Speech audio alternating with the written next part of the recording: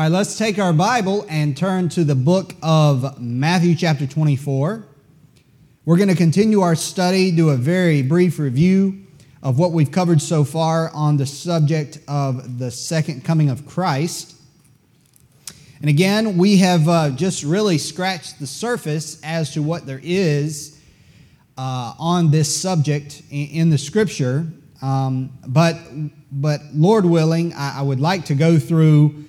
I don't want to go into every detail of the tribulation and those kinds of things, but I would like to go into all the pertinent things about the second coming of Christ. And so there's a lot more to study, but we'll go slowly and we'll review, because I really want us to have the chance to kind of assimilate and think upon the things that we read, especially the things that are not only theological but also practical. So in Matthew 24, we will read, I'm going to read verses 1 down through verse number, we'll stop in verse number 13. Okay, I'm going to read it and then we'll pray. The Bible says, "And Jesus went out and departed from the temple, and his disciples came to him to show him the buildings of the temple. And Jesus said unto them, See ye not all these things? Verily I say unto you, there shall not be left here one stone upon another that shall not be thrown down. And as he sat upon the Mount of Olives, the disciples came unto him privately, saying, Tell us, when shall these things be? And what shall be the sign of thy coming and of the end of the world? And Jesus answered and said unto them, Take heed that no man deceive you. For many shall come in my name, saying, I am Christ, and shall deceive many. And ye shall hear of wars and rumors of wars. See that ye be not troubled, for all these things must come to pass, but the end is not yet. For nation shall rise against nation, and kingdom against kingdom, and there shall be famines and pestilences and earthquakes in divers places. All these are the beginning of sorrows." Now, we talked about the kind of threefold division of Matthew chapter 24. You have what we might call the beginning of sorrows, which describe general conditions that are not specific necessarily to a moment in time, but kind of build over the course of time. You have those things, the beginning of sorrows. Then you have what is described at verse 9 and following, which is we might call tribulation. Verse 9 says, "And then shall they deliver you up to be afflicted, and shall kill you, and ye shall be hated of all nations for my name's sake. And then shall many be offended, and shall betray one another, and shall hate one another. And many false prophets shall rise, and shall deceive many. And because iniquity shall abound, the love of many shall wax cold. But he that shall endure unto the end, the same shall be saved." Let's pray. Father, again, we come to you in the name of the Lord Jesus Christ. We do ask you, and if we can boldly ask, that you would bless our time together as we study your word, as we try to focus our mind and our heart on what you have said. I pray that you would teach us and help us to understand and put in our hearts especially the hope that we have as a Christian as we go through this series on the second coming of Christ. There's so many things here, and I just pray that you would help me as the teacher to truly be a help and a blessing to each person that comes to Sunday school. And I do pray for our class that you would help it increase, not only spiritually and in understanding in the truths of your word, but also numerically, that you would add to our number. And I thank you for each person that's here and each person that desires to know your word. Bless them according to that desire. Lord, help us, each one of us, to have a greater desire for you and for your word and for the things of God in general. And Lord, we thank you for the opportunity to study together in Jesus' name. Amen. So in Matthew 24, at verse 9 through verse number 13 is, and then in verse 14, of course, verse 15 is when it kind of transitions to what is called Great Tribulation. So verses 9 through 13 also deal with kind of somewhat like general conditions, but they're a little bit more specific, as we'll see today.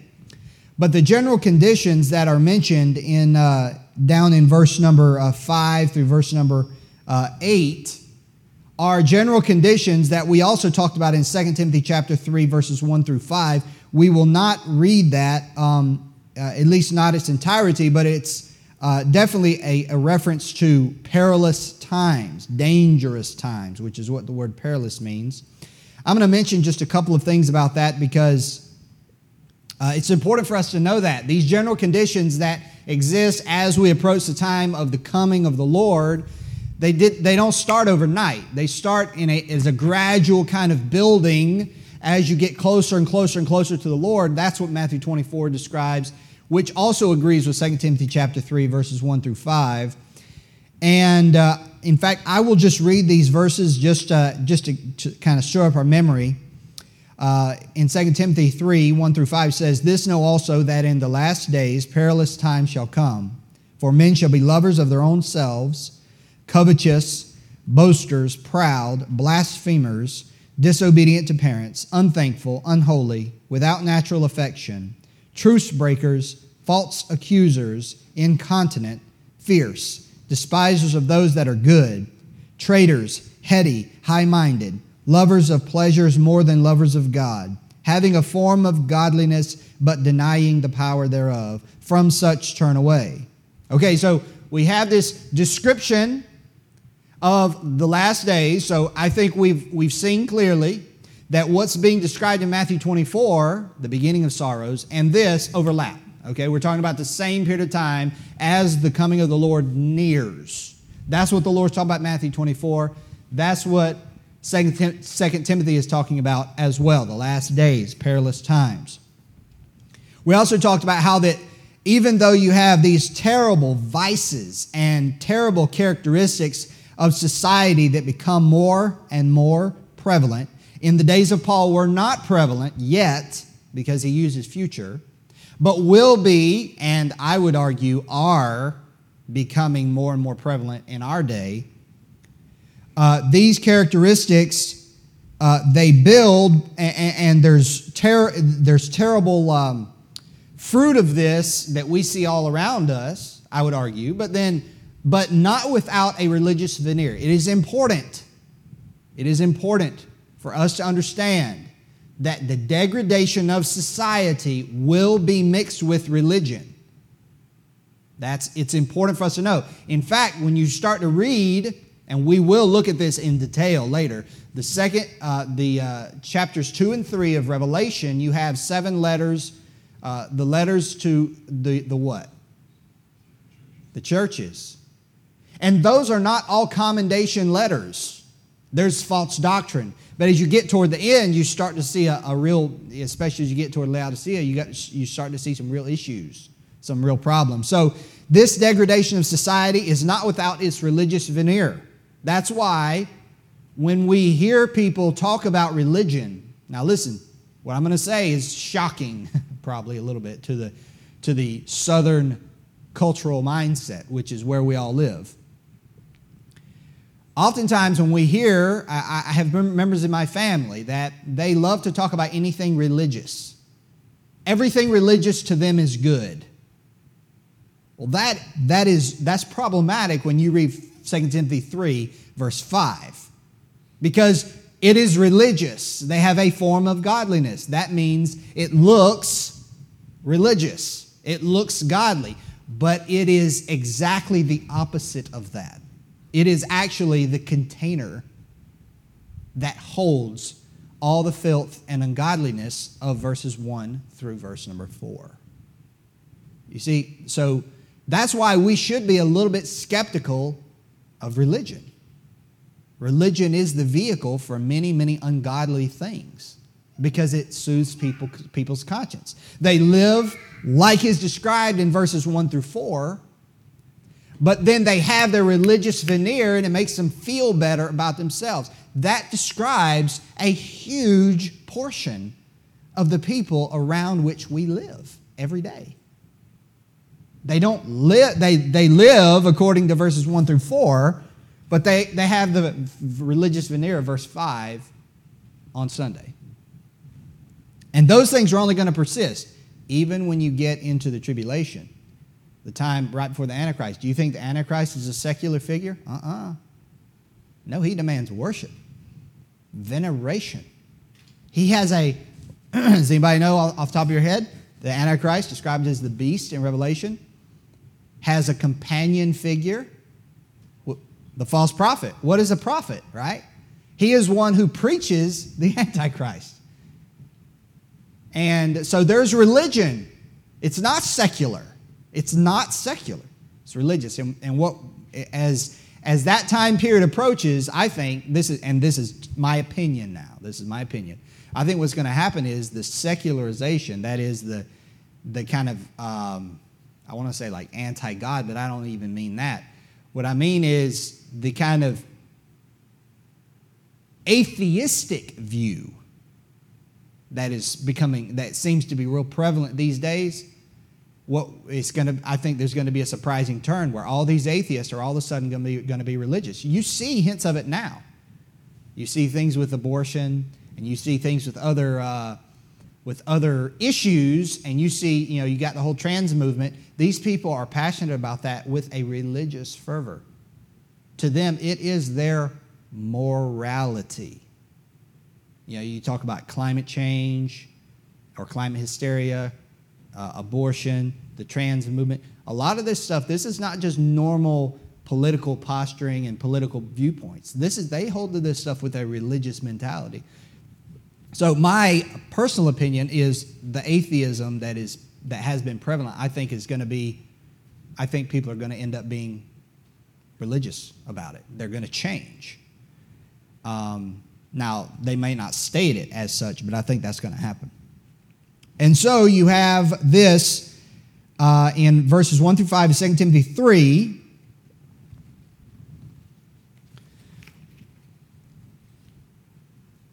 We know that religious conditions will worsen.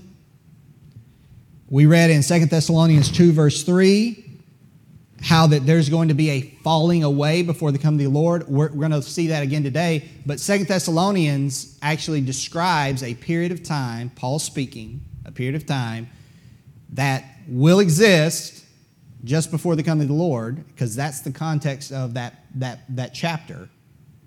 And he describes that there must come a falling away. Again, just like I said last week, people who held to the faith but fell away from the faith. That's what the idea means. They were there and they fell away. Okay?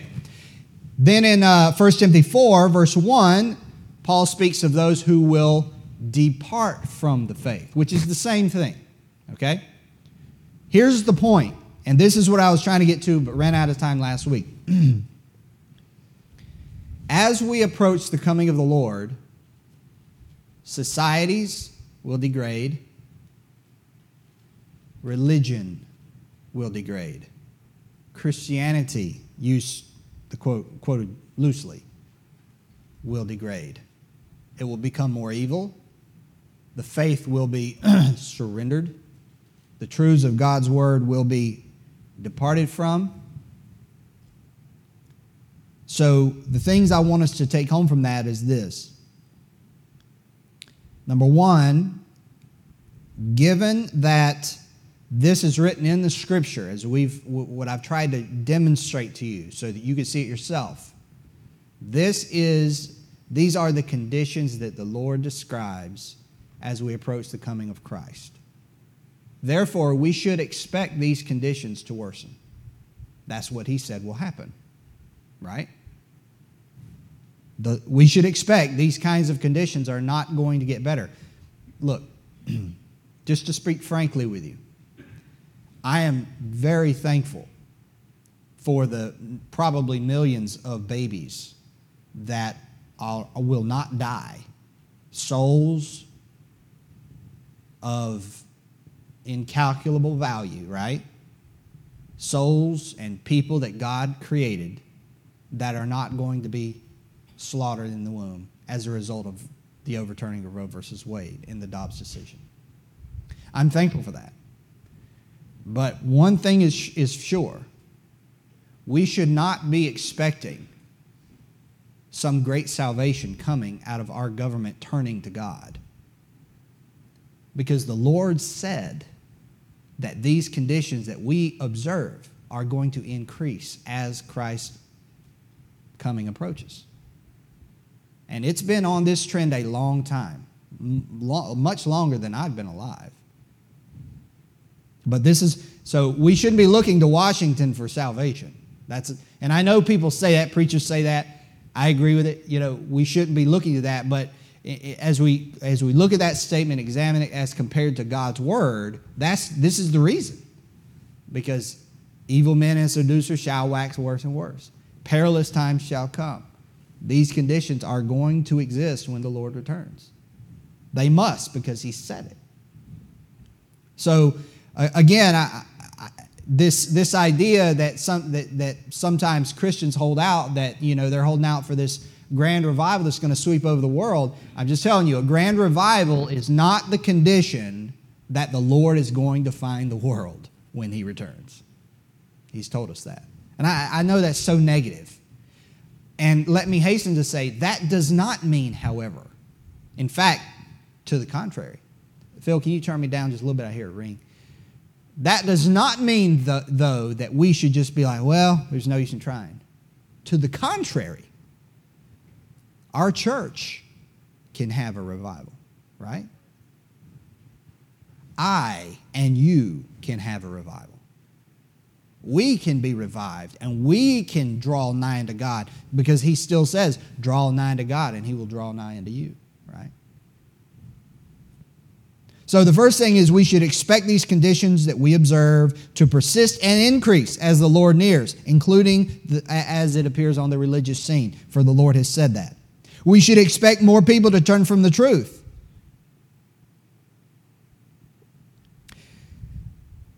But notice what the exhortations in context of these kind of dark predictions, and not predictions so much, prophecies.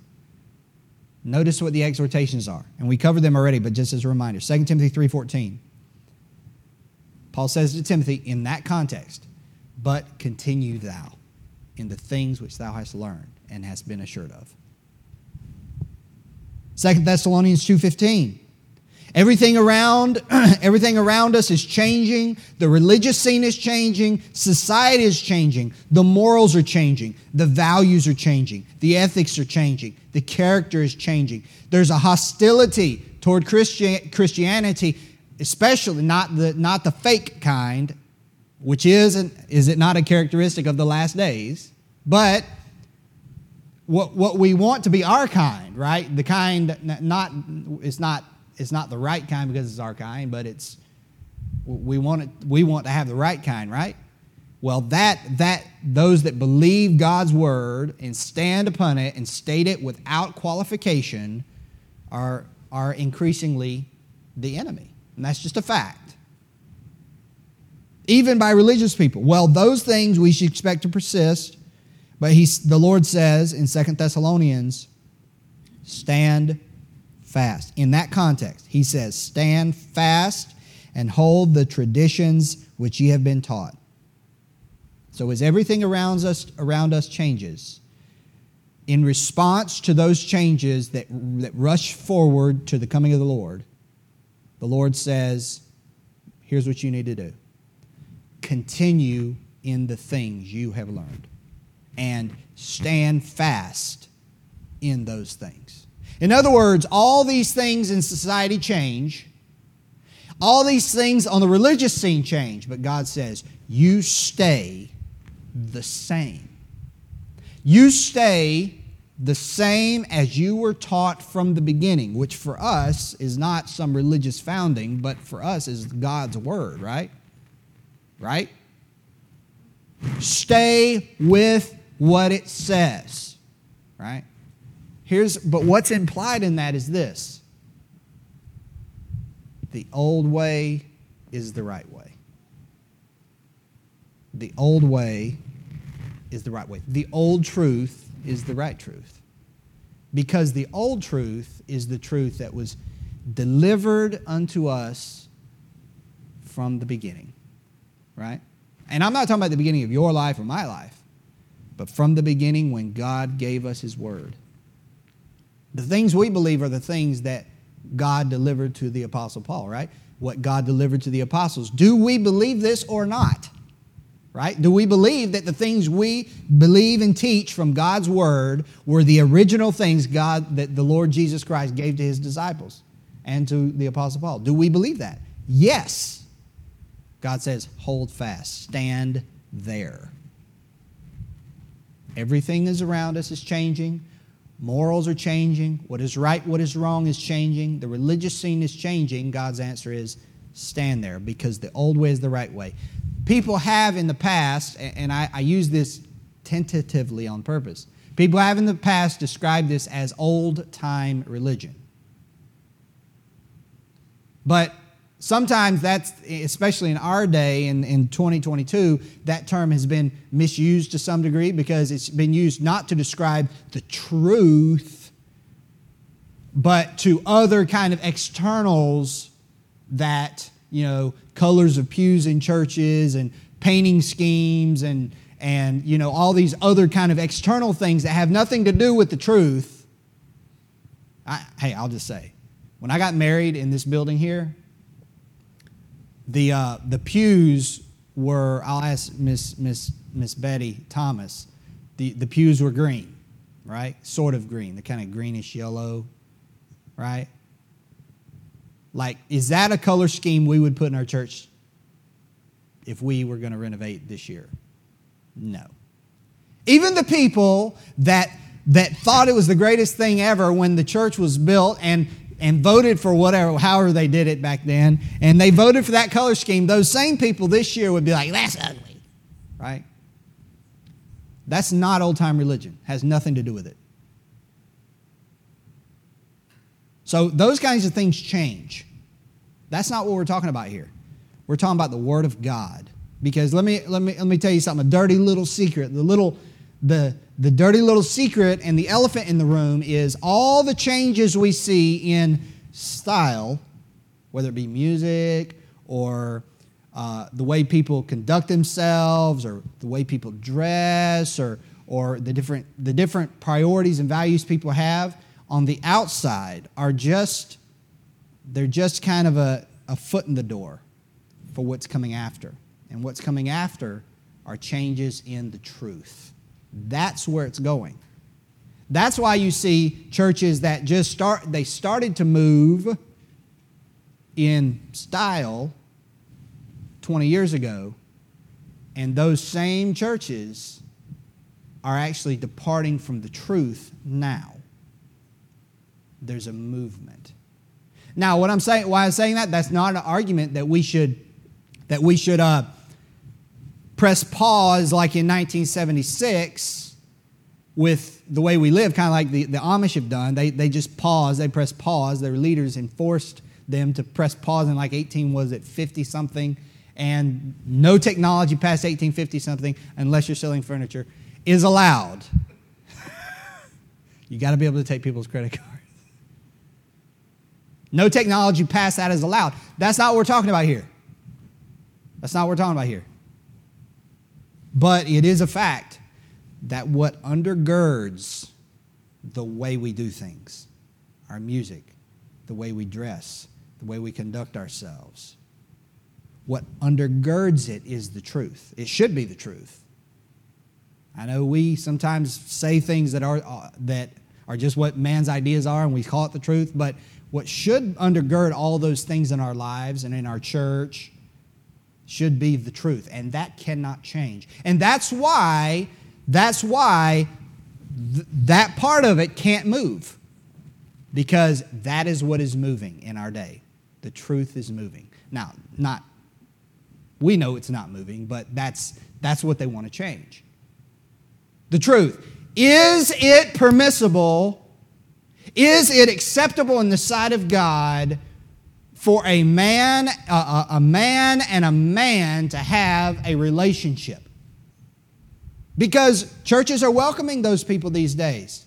What used to be an abomination in the sight of God, which is what the Bible says, is now being accepted. Even in churches that say they preach the gospel.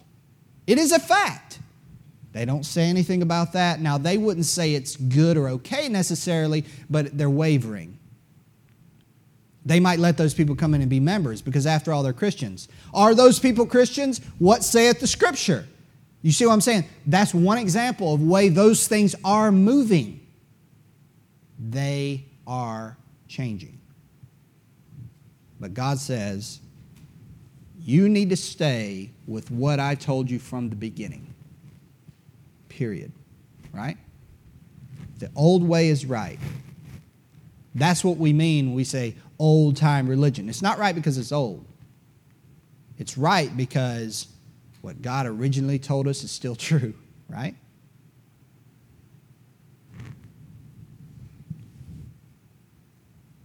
Now, if you would go back to Matthew 24 again.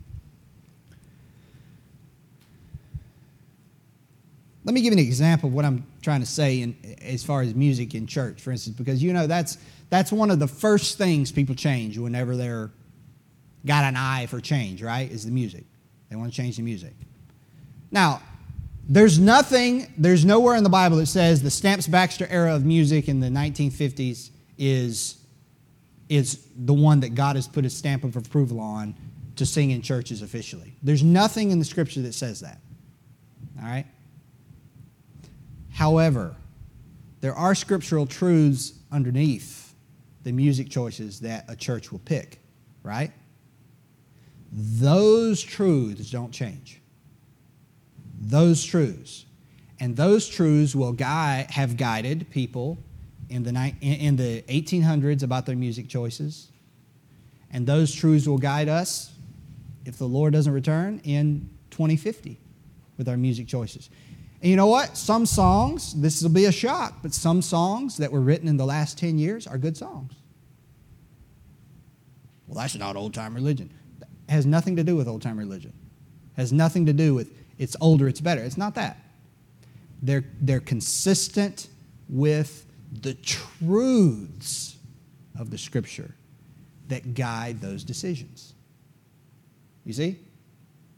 But when you remove the truths, which is what's happening as we approach the last days, well, everything else goes, right? Because really the truths are what are the root of the fruit that is produced later, right? So Matthew chapter 24, verse 9 says this.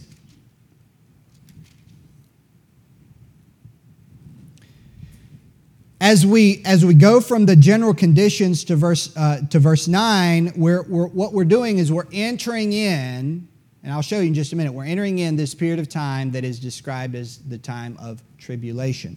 And this time of tribulation is not a very generalized kind of time. No, there are actually boundaries, scriptural boundaries in time, temporal boundaries to when this time happens on the earth. And we'll get to that another week, but it says this, and then shall they deliver you up to be afflicted, and shall kill you, and ye shall be hated of all nations for my name's sake. Now, to whom is the Lord speaking? To whom is the Lord speaking? Come on now, come on. He's speaking to the disciples. Did any of the disciples, when you read this, of course, you know the context is the coming of the Lord, and we also know that although the disciples were persecuted, and many of them persecuted to death, the condition in verse number 9, when they're hated of all nations, was not something the disciples experienced.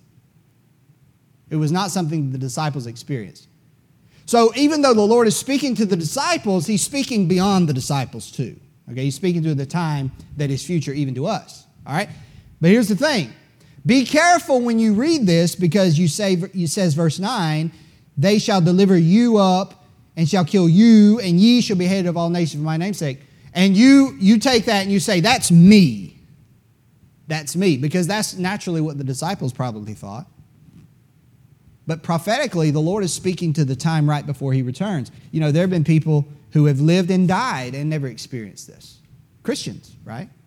So this is actually a reference to a very specific time.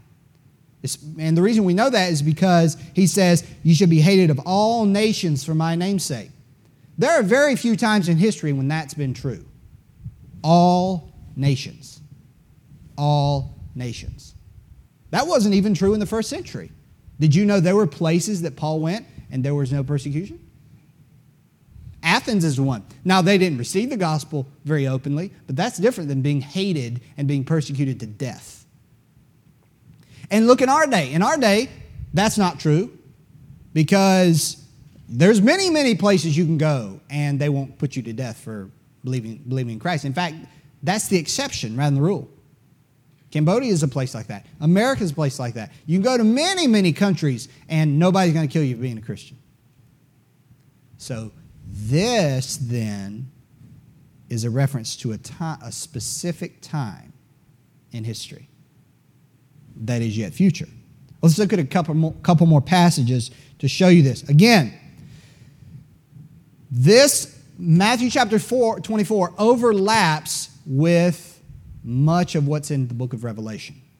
Now, let me make a few comments about the book of Revelation because as we continue in our study, we're going to get more and more into it. We're not going to do verse by verse in Revelation, but at least we're going to touch on some verses in there.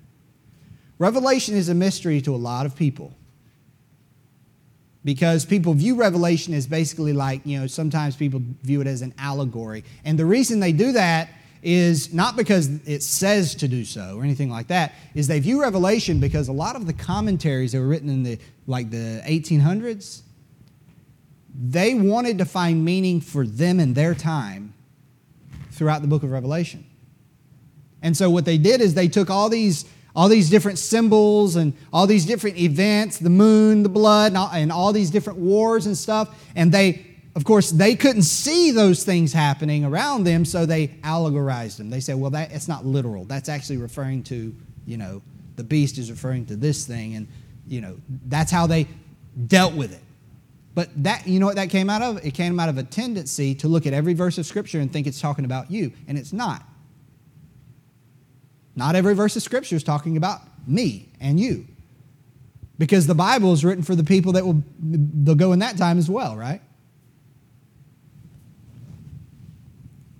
And the danger in that, in looking at every verse of Scripture and thinking it's talking about you, is you do things like you take the law of the Old Testament that was given to Israel, and you want to say it's you that he's talking about, but he's not. And that's where a lot of doctrines get messed up. The book of Revelation is a description of the events that happened just before the Lord Jesus Christ returns. In chapter 19, Jesus returns. Right? The book of Revelation is a description of the events leading up to that moment. Now, there are symbols and there are difficulties in the book of Revelation. Nobody denies that. However, it's not intended to be a mystery. It's a revelation. Right? The first words, the revelation of Jesus Christ. It's not just designed to be a mystery. It's designed to be a revelation. Okay? Now look at talking about this time of great persecution. Again, this is not generalized persecution. Can somebody, let's see. Ari, can you get 2 Timothy 3:12 for me? And everybody else, if you would, turn to Revelation chapter number 6. Revelation chapter 6.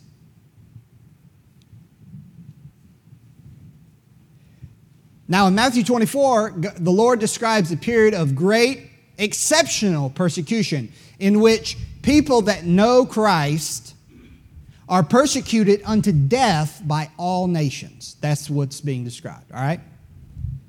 This is different than persecution that has existed in our era, even from the book of Acts to our time. It's different. Ari, can you read that? Yea, and all that will live godly for Christ Jesus will suffer persecution.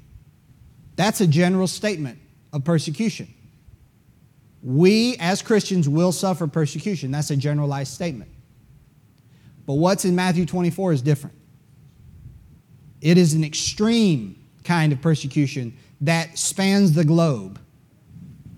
All right? Chapter 6 of Revelation, verse 9 says this, "And when he had opened the fifth seal, I saw under the altar the souls of them that were slain for the word of God and for the testimony which they held. And they cried with a loud voice, saying, How long, O Lord, holy and true, dost thou not judge and avenge our blood on them that dwell on the earth? And white robes were given unto every one of them, and it was said unto them that they should rest yet for a little season, until their fellow servants also and their brethren that should be killed as they were should be fulfilled." The scene in heaven, martyrs. Now, if you read the context of Revelation, when you get to chapter 6, we're already in the midst of that period of tribulation. This is Matthew 24, where we are in Matthew 24. It's the overlapping time period, okay? Notice the persecution being described. Look at chapter 7, verse 9. It says this, "After this I beheld, and lo, a great multitude, which no man could number, of all nations and kindreds and people." That means they're Gentiles, they're not just Jews. "And tongues stood before the throne and before the Lamb, clothed with white robes and palms in their hands. And cried with a loud voice, saying, Salvation to our God, which sitteth upon the throne, and unto the Lamb. And all the angels stood round about the throne and about the elders and the four beasts, and fell before the throne on their faces and worshipped God, saying, Amen. Blessing and glory and wisdom and thanksgiving and honor and power and might be unto our God forever and ever. Amen.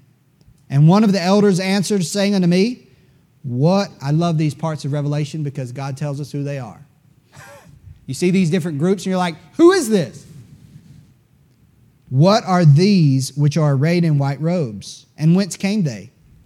And I said unto him, Sir, thou knowest. And he said to me, These are they which came out of great tribulation, and have washed their robes and made them white in the blood of the Lamb.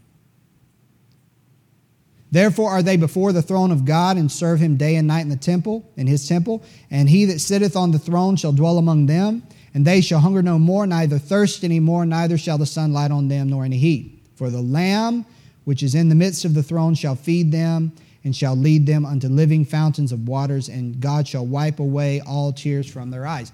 These are not just people that just generalized people that had died and now are in heaven. No, these are people that came out of great tribulation. Again, the time period we're looking at in Matthew 24. Look at chapter 13. Just a couple more verses, we'll be finished, since we're so close to it. Chapter 13, verse 7. Talking about the beast, who is the Antichrist. Mentioned several places in the Scripture, but again, just before the coming of the Lord, he says this, And all that dwell upon the earth shall worship him, the beast, whose names are not written in the book of life of the Lamb slain before the foundation of the world. Notice that. All that dwell. Look at chapter 15, verse 2. And I saw, as it were, a sea of glass mingled with fire, and them that had gotten the victory over the beast, and over his image, and over his mark, and over the number of his name, stand upon the sea of glass, having the harps of God. Again, these are people that came out of tribulation. The context makes that clear. Persecuted over that mark. Persecuted over that all nations persecution that we read in Matthew 24. And lastly, let's look at chapter 20, verse 4. This is right at the coming of the Lord. It says this, And I saw thrones, and they sat upon them, and judgment was given unto them. And I saw the souls of them that were beheaded for the witness of Jesus and for the word of God. Now, who are these people? Are these Christians throughout the ages? No. These are not persecuted Christians that died as martyrs in the 14th century. No. How do you know that? And which had not worshipped the beast, neither his image, neither had received his mark upon their foreheads or in their hands, and they lived and reigned with Christ 1,000 years. This is the martyrs of the tribulation who were martyred as a result of their unwillingness to align with the Antichrist. Okay? What this is describing, in summary, is during the time right before the Lord returns, there will be, it is yet future to us, a period of great persecution in which people will be killed for their faith in Christ. And that means that there will be people who believe in Christ in the tribulation. A lot of people that have a problem with the rapture, they say, well, if the rapture happens, there won't be any Christians. No. You misunderstand. There will be people who believe in Christ and will be persecuted unto death the world over. And this describes a period just before the Lord returns, which to us is yet future, but is important to our understanding of, this is the key, to our understanding of where we are right now. It's very important for us to understand where we are right now, because that's really what's probably most important to us. Do I have to look forward to a time of persecution where there will be no place safe on earth? Is that what's in front of me? That's the questions we want to answer when we study the coming of the Lord. That's important because that affects the way we live every day. All right, let's pray.